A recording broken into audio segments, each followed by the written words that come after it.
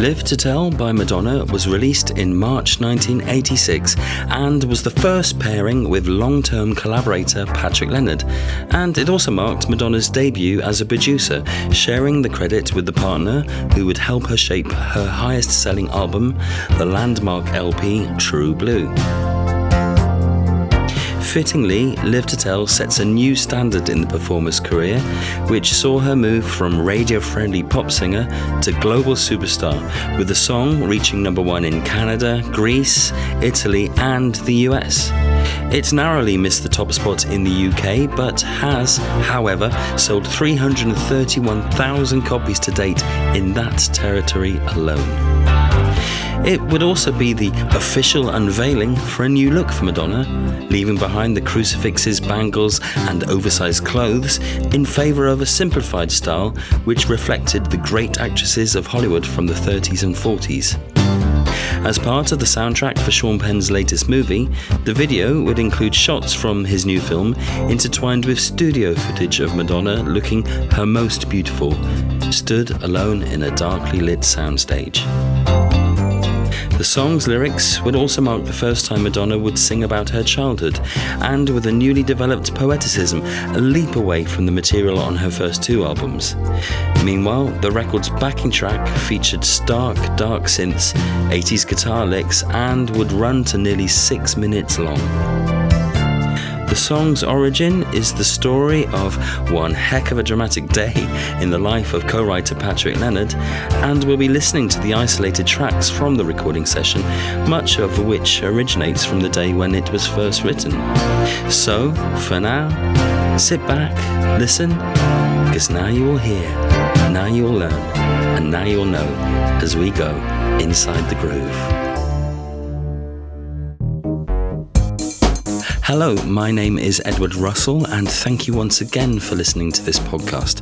Thank you also for the positive feedback you continue to give me on Twitter, Instagram, and now on Facebook as well. And I know I say this every week, but it really does mean an awful lot to me that you are enjoying this so much. It's a lot of work, so to know that at least one person out there is enjoying it and having fun means I just want to do more and more of it, so long may the series continue. I had some really interesting feedback from the Give It To Me episode, including one person who is convinced that the Infinity backing track is indeed Timbaland and Timberlake, not Pharrell. I think that's highly possible. It certainly sounds like their beats and possibly Justin's voice in the background as well. Someone also sent me what they think is a demo of Give It To Me from around that period, which sounds very, very different. There's some similarities in the lyrics. I'm not entirely sure it's Madonna. It sounds a lot like her, but, you know, there are a lot of people out there who are trying to sound like her, so I'm dismissing it from the canon for the time being.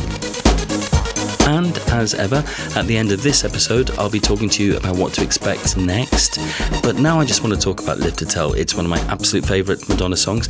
Yes, I know I say that about all of them, but it's true. Live to Tell really is a moment, a landmark moment in Madonna's career, where she went from being a great pop star to being, well, an artist, really. And I'm going to talk about that song today and explain why I think that is. And also listening to that, you wait till you hear Madonna's raw vocals. They sound phenomenal. So here we go with this week's episode on Live to Tell.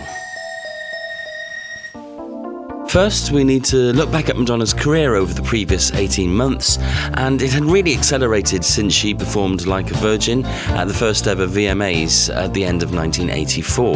That song had then become a massive hit, and as 1985 dawned, she was looking forward to a year of non-stop success on the charts across the world. Following Virgin, she released Material Girl at the beginning of 1985. Then came a brand new track, Crazy for You, her first ballad, which was from a movie called Vision Quest. She then released Angel, and this was followed up by Into the Groove, which was a song from her movie Desperately Seeking Susan. Now that movie was also released and was a huge hit, and it felt as if Madonna had opened a new pathway to her career as an actor. Incidentally, Into the Groove was never released as a single in the US, strangely enough, but was a massive hit elsewhere in the world, in particular in the UK. Next came Dress You Up, followed by Gambler, which was another song from the Vision Quest soundtrack. When the UK ran out of new material to release for Madonna as singles, they reverted to previous ones. Holiday and Borderline became hits, and for the Borderline it was the first time it actually entered the UK chart. As well as her movies, Madonna also performed. Her first major tour, and this was just across North America, was the Virgin Tour. She also performed at Live Aid, and this was a landmark moment, really establishing her as a global artist. Madonna launched the very first edition of Saturday Night Live in November of 1985, where she appeared in some comedy skits as Marilyn Monroe and Princess Diana. She even got to sing a-ha's Take On Me. But it's important to actually dip into Madonna's private life a little bit, as it leads to the story of Live to Tell. In February of 1985, she met actor Sean Penn and they began a love affair, and they were married on Madonna's 27th birthday in August of that year. It was supposed to be a private ceremony, but at this point Madonna was so famous that was almost impossible to achieve. And the pair decided to act together and headed to Asia to film the movie Shanghai Surprise in December of 1985. But now we have to look at another player in the story of Live to Tell, and that's Patrick Leonard. Like Madonna, Patrick was also born in Michigan. He began playing piano at the age of 3 and was a very talented musician. He performed in a number of bands in the 1970s and also played for Frank Zappa. His big break came, however, in 1984 as musical director for the Jacksons on their Victory Tour. This directly led to him becoming the musical director for Madonna for her Like a Virgin tour. So the job of the musical director is to take the songs that are going to be performed on the concerts and create versions that will work live, and to work with the band to realise those versions, and I suppose act as a conductor when the band is performing on tour. Patrick was also a songwriter and was naturally very keen to write and record something with Madonna. Apparently, he tried to get her attention a few times, would leave her cassettes of ideas, etc., but she never bit the bullet. That was until a day when he had a particular project that he thought might interest her. Pat had been approached by movie director Duncan Gibbon, whose new film Fire and Ice required a soundtrack, and he asked if Patrick would be interested in writing the score. Pat watched the movie, and it just so happened he'd come up with a very simple musical signature that could work as part of a film score. So simple, in fact, that they are just 4 notes. Here they are now. Indeed, he'd go on to say in interviews that a really good pop hook needs to be only 1 or 2 bars long. I'm afraid I haven't been able to work out when Live to Tell was written. We know that Madonna had already written Love Makes the World Go Round with Patrick Leonard by the time that she performed the song for Live Aid in July. Nonetheless, Patrick has given a number of interviews about the writing and recording process for Live to Tell.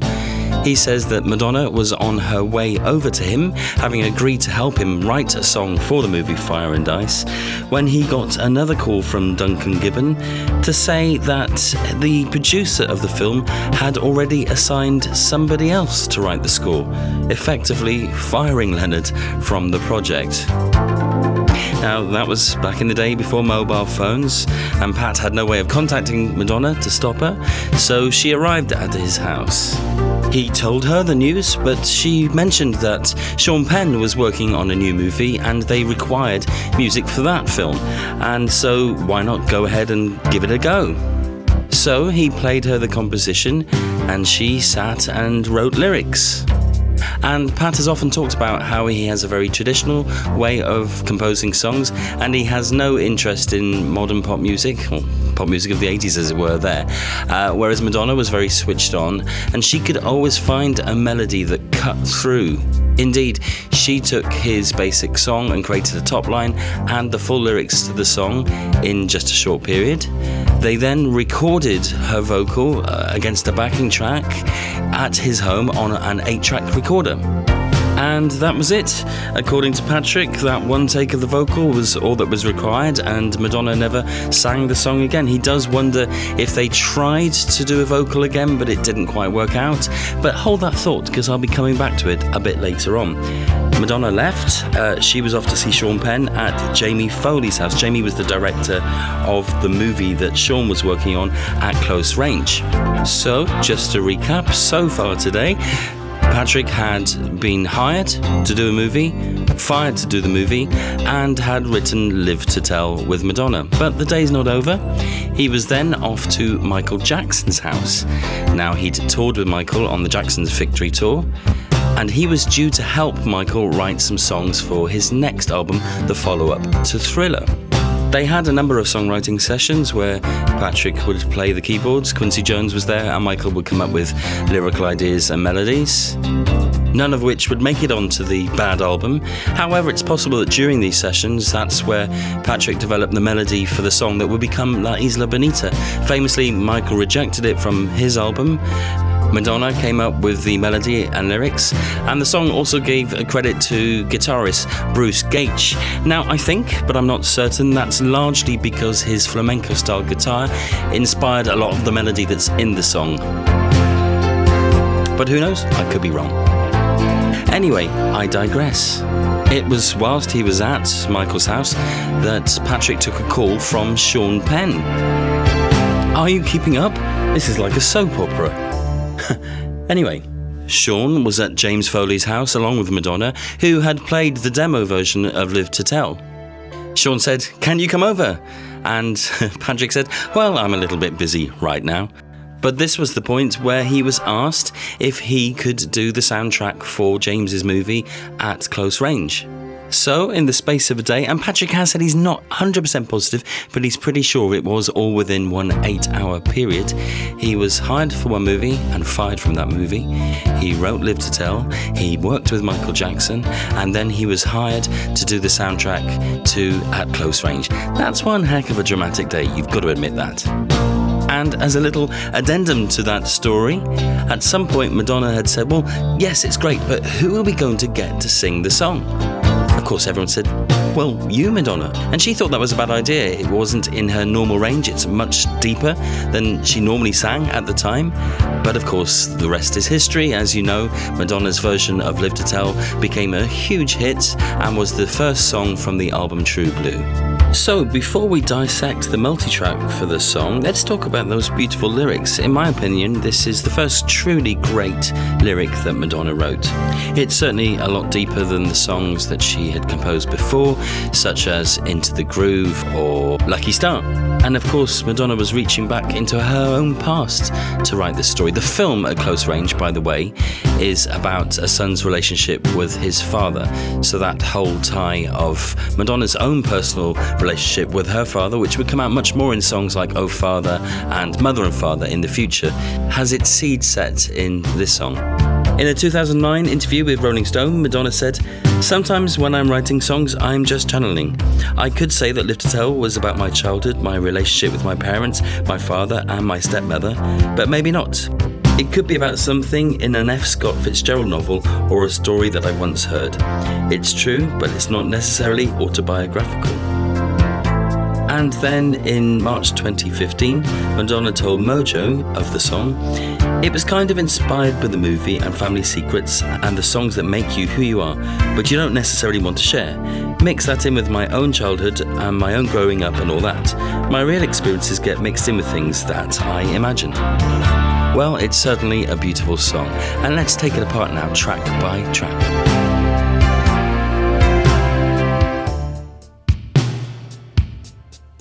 First of all, we have the drums.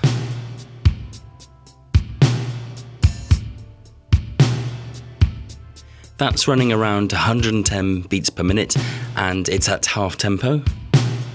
And I'm pretty sure that's our trusty Lindrum machine there. The kick and snare sound very familiar. They are held on the multi-track in a mixed down stereo form, so they are together rather than the individual tracks. And the reverb that you can hear, very large 80s reverb on the snare drum there, is actually on the multi-track as well, so there's no way of picking that apart. But I'm pretty sure that that is a live hi-hat cymbal being played alongside it. So it's quite possible they got a drummer in to overdub the cymbals, perhaps just to give it more of an organic feel. So it's probably Jonathan Moffat, whose drumming was very tight. And incidentally, Jonathan Moffat got a credit for hi-hat on the I'm Breathless album for the song Back in Business. The rest of the song is a drum machine. So that's a precedent, possibly started with Live to Tell. Then, of course, you've got the bass line, that long, drawn-out synth bass.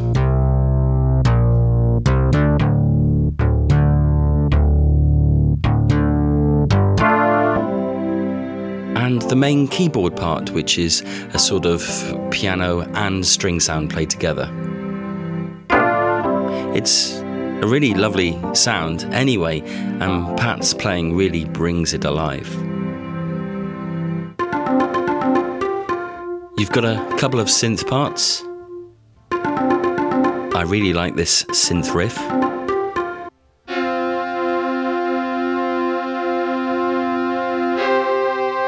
And also these synth pizzicato strings.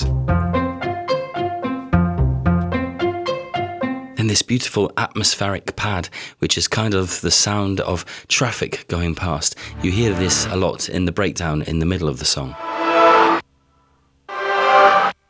Next up, you've got some guitar, some rhythm guitar.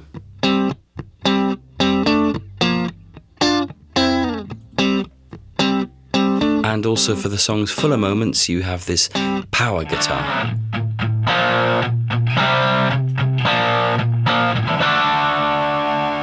Next up, before we go to Madonna's main vocals, let's listen to her backing vocals. Here's a lovely part.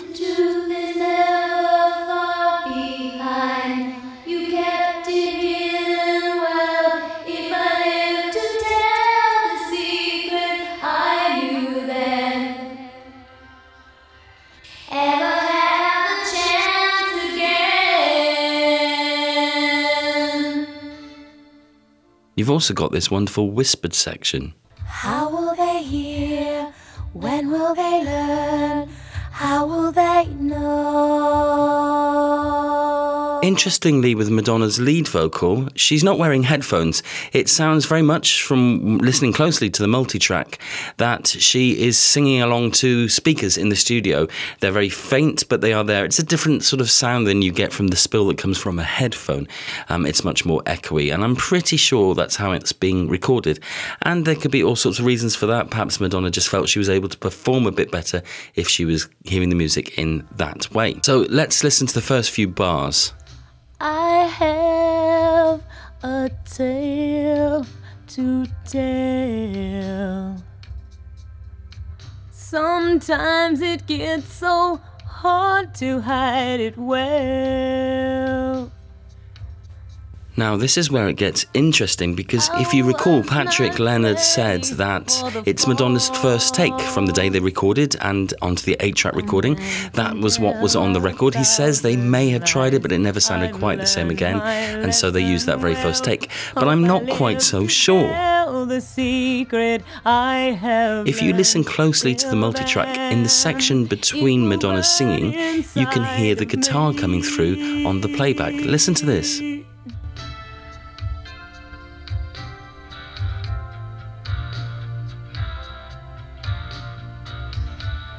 Now, that would suggest, of course, that when Madonna recorded her vocal, the guitar part had already been recorded. And nowhere in Pat's recollection of the story did he say that Bruce had been around and had laid down his guitars first before Madonna's vocal. That very much may be the case. I can't quite see Madonna hanging around to record a demo when she was off to see her husband. So I think this is possibly a re-recording, and it's misremembered by Patrick. You could never see. And I feel I have to play you that beautiful be part of the song. Emotionally, lyrically, musically, it's just wonderful. And hearing it raw is fantastic. And if you listen really carefully, you can hear Patrick counting in Madonna before she starts singing. If I ran away, I'd never have the strength to go very far. And how would they hear the beating of my heart? Does it matter that it's not the recording from the day it was written? No, of course not. Not at all. It was still the vocal that took the song to number 1 in the US, so let's face it, they got the best take in the can in the end. But it's just nice to be able to dissect these songs in a way which they were never intended to be, but to listen to them with fresh ears and perhaps an outsider's view. I hope you enjoy hearing the songs that way, at least. So that's it for this week. I hope you've enjoyed the episode. I shall be playing you out with something rare as ever. But just to say that carry on listening. There will be another episode soon. I've got a number of interviews lined up and I really hope they happen. I don't want to tell you what they are until they are recorded. So watch out for what I say on Twitter, Instagram, or the new Inside the Groove Facebook page. And if you want to contact me to talk to me about any of the songs or ask questions, that's the best way to get in touch with me. Next week I'll be covering, well, you're going to have to wait and see. I do have a very specific idea and it kind of depends on what happens with one of the possible interviews I'll be doing over the next few days. But do check out the social media and I'll be able to tell you about it then. In the meantime, I'm going to play you out with some of Patrick Leonard's score for At Close Range. It's never been officially released, but obviously everything's out there on the internet, more or less. So I managed to track down this beautiful piece of music, which I'm sure you can hear has a lot of Live to Tell in it as well. So that seems like a great way to play out this week's episode. Thank you for listening, and you'll hear from me again very soon.